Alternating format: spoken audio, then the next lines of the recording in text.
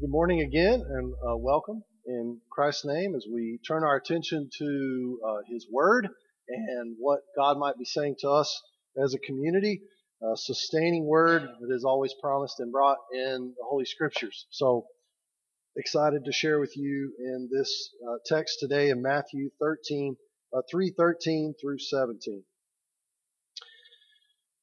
Do we have any West Wing fans out there? The Aaron Sorkin show from the late 90s? Okay, a few of you out there. So I missed it in the 90s and when it was on television, but thanks to Netflix, I was able to catch up while we were in seminary when we had a baby that was needed to be rocked and walked around at night. That's when I was introduced to the West Wing, and it's a great show. Aaron Sorkin does a great job, but one of the characters in the show is a guy called Leo. And Leo's older than anyone else in the kind of around the Oval Office, and he serves as the chief of staff. And so he kind of emerges as this mentor for all these young White House staffers. And he's just kind of old school, hardline. He was a military veteran. He's also a recovering alcoholic. So he has the wisdom of somebody who's been through something like that, and he's able to kind of shepherd these younger people. So there comes a point in the show where one of the young, fiery, up and coming staffers in the Oval Office area where he's facing some really dark things. He's having a really hard time, and he's going through some stuff. He's facing some PTSD and some of that. And so Leo kind of comes along and puts his arm around him and helps him through this phase. And at this critical point in the story, Leo tells Josh, the guy who's going through the problems, Leo tells him this story. He says, all right, Josh, so it's like this. Because Josh is confused. He's like, why are you helping me? Why are you willing to help me so much? Here I am and I'm a mess. And so Leo kind of defends his actions by telling this story. He says, so it's like this. A guy is walking along and he falls into a hole. All right, and the walls are steep and he can't get out. He's stuck. And so a doctor passes by, and our guy, he calls out. He says, hey, doc, I'm down here in this hole and I can't get out. Can you help me? And the doctor says, sure. And he stops and writes a prescription and drops it in the hole. And, hey, doc, notice I said he, okay? All right. Yeah, you would have never done that. All right. The next one's on me, so it's coming. And so next a priest walks by, right? And the guy calls out, hey, Father, I'm down in this hole and I'm stuck and I can't get out and I don't know what I'm going to do. And the priest stops and writes a prayer and tosses it down the hole. And he walks on. Well, then finally a friend walks by and our guy calls out, hey, Joe, I'm down here in this hole and I'm stuck and I can't get out. And so his friend jumps in the hole with him. He said, Joe, why in the world would you jump in the hole? Now we're both stuck. And his friend replies, yeah, but I've been down here before and I know the way out. Sometimes what we need most when we're in the midst of life is someone who can identify with us, someone who can stand with us in whatever we're facing and walk with us to the other side. So the sermon title today is a direct quote ripoff from a Guy Clark song. And the song is called Old Friends. But the sermon title is When You Really Feel Abandoned and You Want to Be Alone. It's the paradox of when we need help the most and we have a tendency to push help away. So you really feel abandoned, but you want to be alone. And in this song, Guy Clark does a beautiful job of describing why we need old friends in our life, right? People who know us and they can see through all our layers and all our defense mechanisms. And when we say, no, I don't need anything, they're there for us anyways. And they stand in the hole with us and they walk us through the stuff that we can't see a way out of. When you really feel abandoned, but you want to be alone. To me, that song lyric captures the essence of our human pain. When we are hurting and when we experience things that we don't know the way through. Some of those things, of course, we experience as human beings, we bring upon ourselves, and we know that, and we raise our hands and say, oh yeah, I went through that because I brought all that whole thing on myself. And many of the other things, of course, come to us without us ever asking for them or acting or thinking or behaving in such a way that we would bring those things into our life. They just show up just because of life. So what we really need when we really feel abandoned, but we want to be alone, is that perfect friend, that person who can identify with us perfectly. And so I'm asking the question this morning as we look at this text, what is God's response to his human beings, his creation, all creation really? What is God's response to his creation in pain? When God sees us suffering, when he sees us in a predicament, in our unique quandary, what is his response to our state? I invite you to read with me in Matthew chapter 3, starting in verse 13. Then Jesus came from Galilee to the Jordan, to John, to be baptized by him. John would have prevented him, saying, I need to be baptized by you, and yet you come to me. But Jesus answered him, Let it be so now, for thus it is fitting for us to fulfill all righteousness. And so John consented. And when Jesus was baptized, immediately he went up from the water, and behold, the heavens were opened to him, and he saw the Spirit of God descending like a dove and coming to rest on him. And behold, a voice from heaven said, This is my beloved Son, with whom I am well pleased. May God add his blessing to the reading of his word today. One of the best ways to find out what God might say to us in the present is to inquire and to look at what God would have said, what God did say in the past. And so we search back through the scriptures and we realize that one of the ways that God answered his creation in pain and our crying out is he sent people to us. Think of these people coming to us as old friends. He sent us the prophets, right? He sent the prophets to us who would tell us the truth, who would give us a wake-up call when we needed it, and they would remind us that if we just hang in just a little while longer, there will be a reward for the faithful. The prophets are always reminding us of those things, right? Hang in there. You've been fighting the good fight. Hang on. You know, God will not abandon you. He will come to your rescue. He will come to your aid. And then the prophets have to tell us sometimes, hey, wake up. You've fallen asleep, right? You're falling asleep on the job, on the watch. It's time to wake up and take your position wherever you are.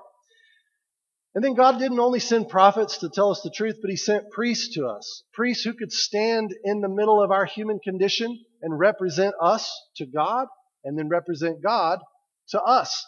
And so we had all the great priests, right? The Levites, those who would stand there, who would lead us through confession when we needed to make confession, and they would pronounce to us that we were forgiven people, that God had forgiven us, and that they would announce that to people, hey, you've come through these ceremonies, and it's our job and our privilege to tell you that you are forgiven of your sins. They would mediate that transaction for us, confession and forgiveness.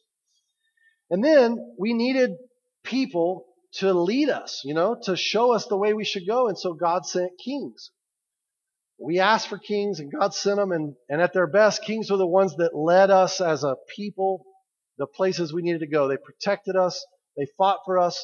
And they made sure that we had an opportunity to be faithful to God and to raise our families and our communities in ways that were honoring to God. And so, of course, the prophets came and the priests came and the kings came and they lived among us. And some of them served faithfully, but many of them served themselves and therefore did not serve faithfully. And so, even with all the great prophets and all the great priests and all the great kings, none of them were able to serve us perfectly. So we were still looking for that perfect friend, that perfect word, that perfect prophet, that perfect priest, that perfect king to lead us in the way that we needed to go in the midst of our unique human condition. So what is God's response? His most fitting word to us in such pain, in such a predicament. And if you'd use your imagination for just a second, Sorry, that didn't sound right. You're always using your imagination if you're listening to me. But just imagine for a moment the Jordan River, okay? And I've never seen the Jordan River except in photographs. So just I'm thinking Oak Creek Lake or Lake Sweetwater or a river in Colorado. Just imagine whatever water source you can and see Jordan River there. And some of you may have actually seen the Jordan, so you can imagine it perfectly. And I want you to imagine at the bottom of the Jordan, okay? So in the silt and in the rocks and in all the, just down there at the bottom where it's too dark to see, I want you to imagine that all of my pain and your pain and all of our sin, all of our struggle, all of our fear, everything that we carry that's too much for us to carry, I want you to imagine that it all is settling down there in the bottom of the Jordan River, okay? That the bottom of the Jordan River represents all of that stuff that kind of describes the human painful experience, okay? So there it is at the bottom of the river. It is into that very scene that God spoke a perfect word. And that perfect word was a person. He was a son. And Matthew tells us, then Jesus came from Galilee, from his home, to Jordan, to John, to be baptized by him. And so we ask the question, just like John asked the question, whoa, wait a minute. Why did Jesus need to be baptized?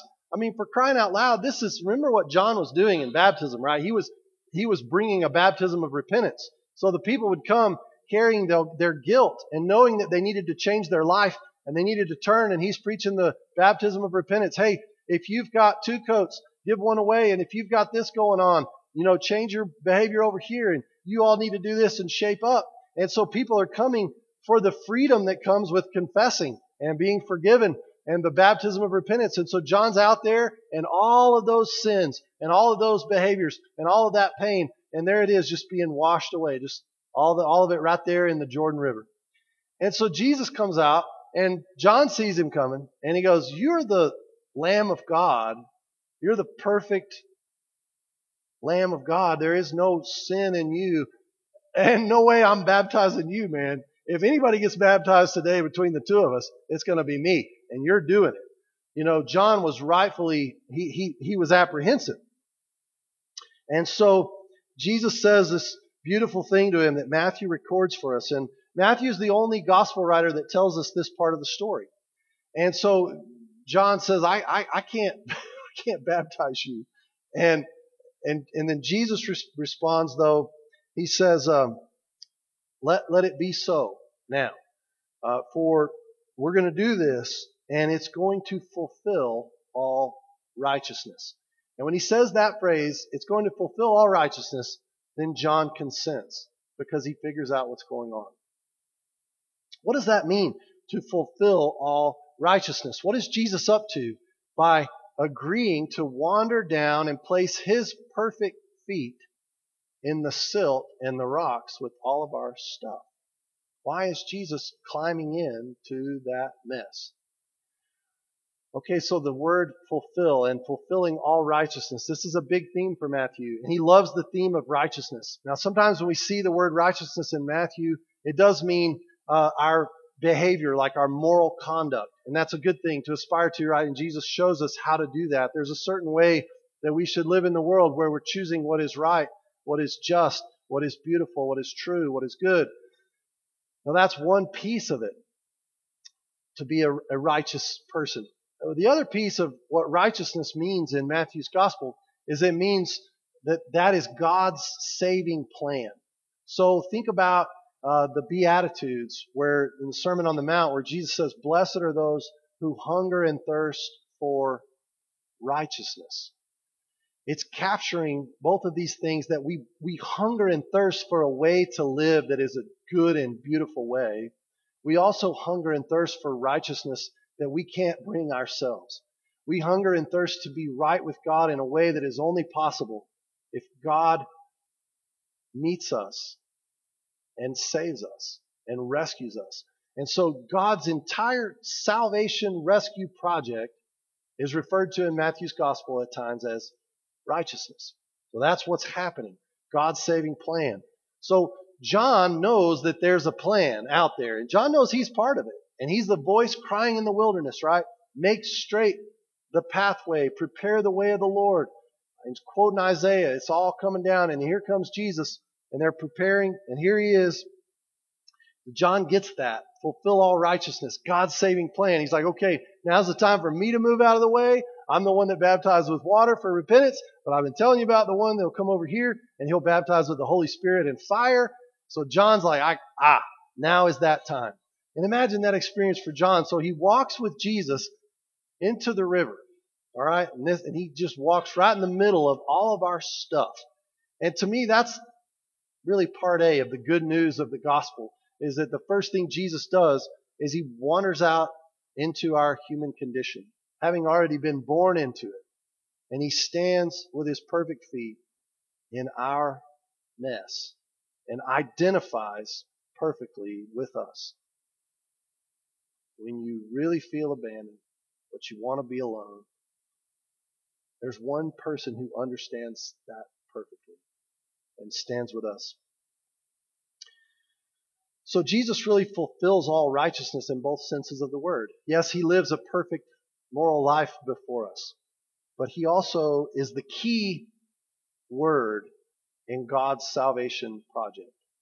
Jesus, the one who saves us, fulfills it in both senses. So it's fun to think about if where God sent prophets and priests and kings in the past. That's why we celebrate, and the theologians will always talk about Christ's three offices.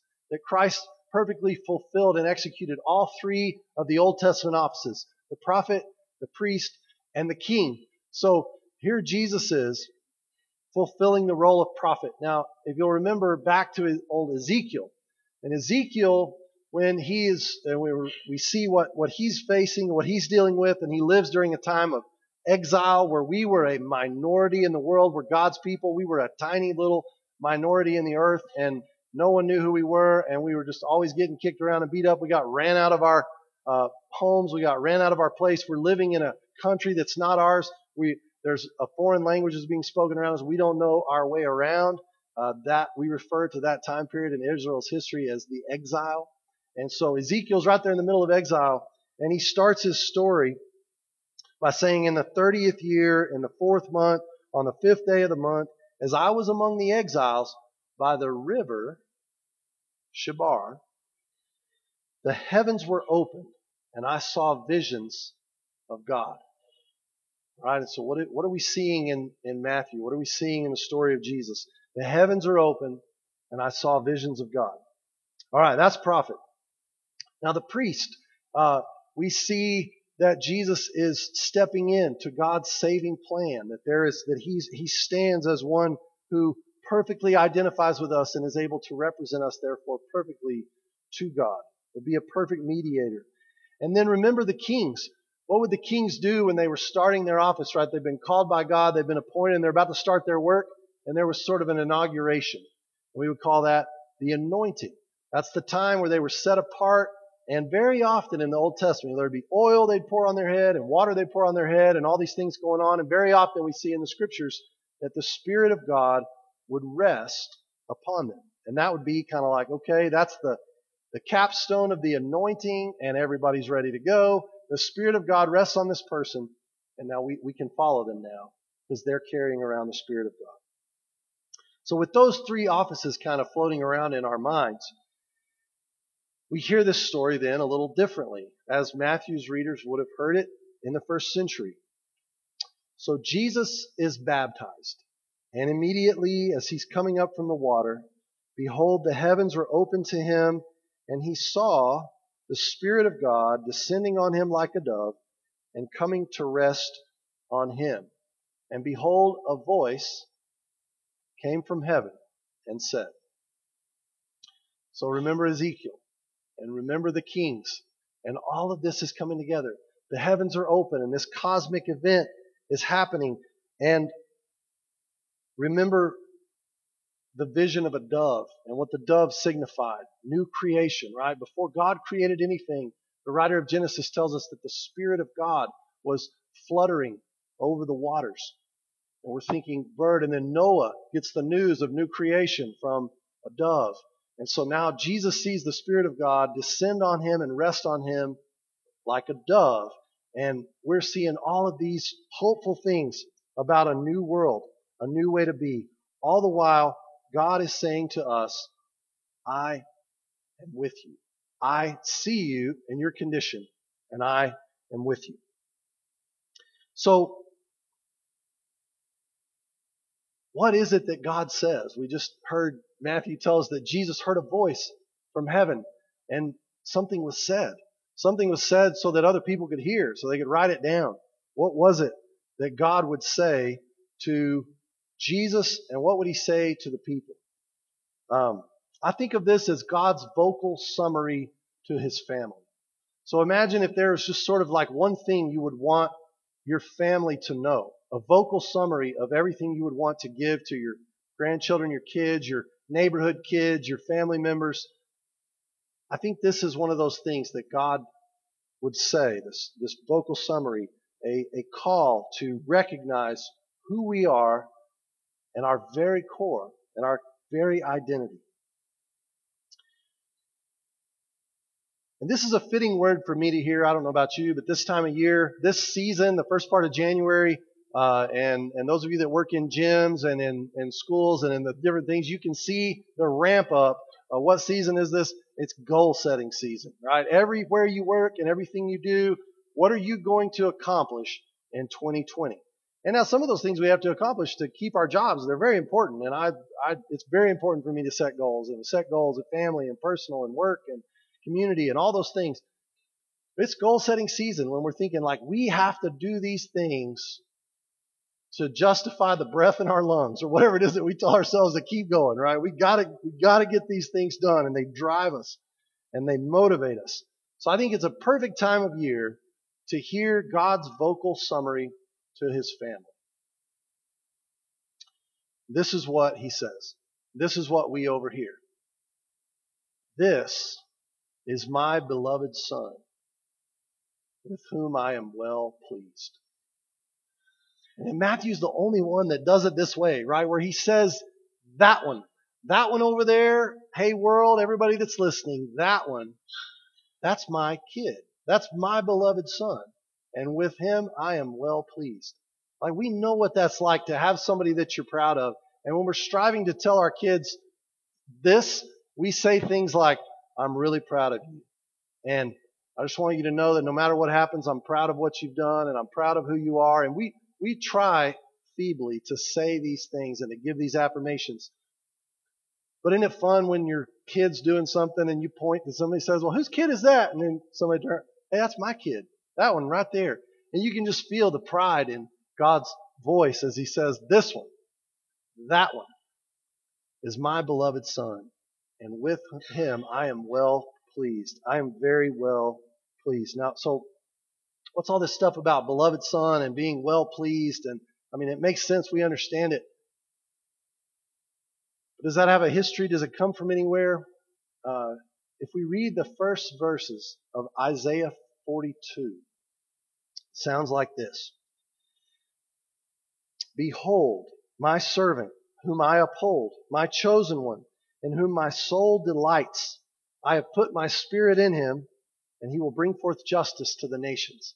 This is the longing call of the servant who would come, Isaiah's servant he's sung about, who would come and be a perfect servant for the people. One in my chosen one in whom my soul delights. And then, if you'll remember back to the early stories of Genesis, when Abraham is asked, when God tests Abraham, and he asks him to take his son Isaac to offer him as a sacrifice. And he says, now Abraham, I want you to take your son, your only son, your beloved son. And that's the only time in the Old Testament that anyone is referred to as a beloved child. And it's Isaac. And we remember Isaac was a sacrifice. And so when we hear those words, beloved son, we're already thinking this is one who came as a sacrifice for us. Only instead of Mount Moriah, where Isaac was offered, we will see later that Jesus was offered on a hill called Calvary.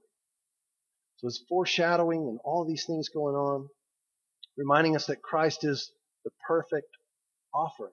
He's the perfect sacrifice for us as well. As we wrap up, so I was helping coach our little first and second grade girls yesterday, and many of you have been a part of all of that, and you can just remember, and you'll probably chuckle when you think back to watching anybody at that age play any sport really. But a basketball gym with all the hollering and all the yelling, and you can remember it, you can see it. It's not a unique story, but I'm helping coach, helping Ricky Thompson, and we have this great time, a great little group of girls. And we have this one girl on our team, and she has brown hair and brown eyes, and makes me shake my head from the sideline. But anyway, so yesterday she dribbles down, and and it's just always a zoo. It's 3-on-3, but they all dribble down and they all kind of shuffle their feet at the same pace, and there's some jumping and some doing things. And she gets to the goal, just like we've trained her, and Coach Ricky's got her with that elbow in and the lined up stuff with your eye. And so she's feeling that ball around, and she gets it set, and the mercy of the defenders don't take it away. So she gets all set and she makes it. And so she's really excited, and then she runs back down the court and plays defense, and everything's good. And up to this point, she's only ever made one goal like that. So it was just, okay, here we are, back to defense, let's play. And well, a little bit later, she gets the ball again, dribbles down to the place where she knows that she's supposed to go to shoot a high percentage shot.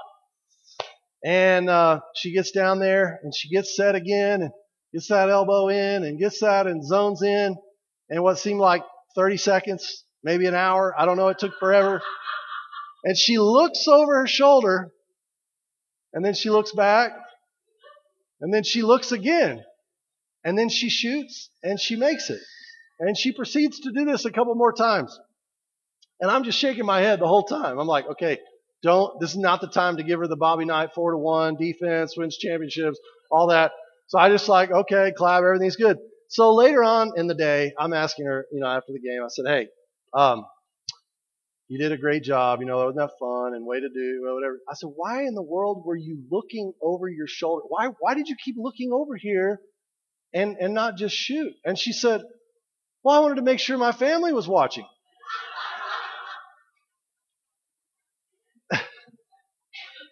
And as I was falling asleep last night, it just hit me like a ton of bricks. What in the world do we want more than to know that our family is watching? Right? We just crave that kind of affirmation where when we get in that moment where we know we've been called to, and we're doing the thing, and we're parenting, and we're grandparenting, and we're loving the people around us, and we're teaching school, and we're running our business, and we're doing those things, and we just catch ourselves looking around going, does anybody see me over here? I'm doing my best and I'm giving it all I've got. Is there anything about me that is uniquely beautiful? And we ask those questions. And we start asking when we're kids. And I don't think we ever stop asking those questions. And so today we have an invitation. And anytime we read this story of Christ's baptism, it's a reminder to me and a chance to remember, to believe again that God would love us enough to walk into the middle of everything that we experience, and that He would give His life as a way for us to know God and to be known perfectly by God. And that is exactly what the waters of baptism represent. The waters of baptism represent a gift that we cannot give ourselves. Only God can give us this gift. Doesn't matter who dragged us through the waters of baptism. It doesn't matter what church we were in. It doesn't matter where we were in the world or what was going on in our life. If we believed enough, or someone believed on our behalf enough to bring us to these waters, it is God who marks us with a permanent mark and says to us, you are my beloved daughter. You are my beloved son. And with you I am well pleased. So I want to invite us to a time of remembering our baptism. And this is just a chance for us to celebrate our belief in a God who loves us this much and in this way. It's an invitation to remember our baptism. Some of you were baptized as children, as infants, and you don't cognitively remember your baptism. But this is a way that we find ourselves back in those waters, and we can imagine being there with people that loved us enough, church members who coached us and loved us through and brought us to these waters. And so the way we're going to do that today, Jenny's going to play some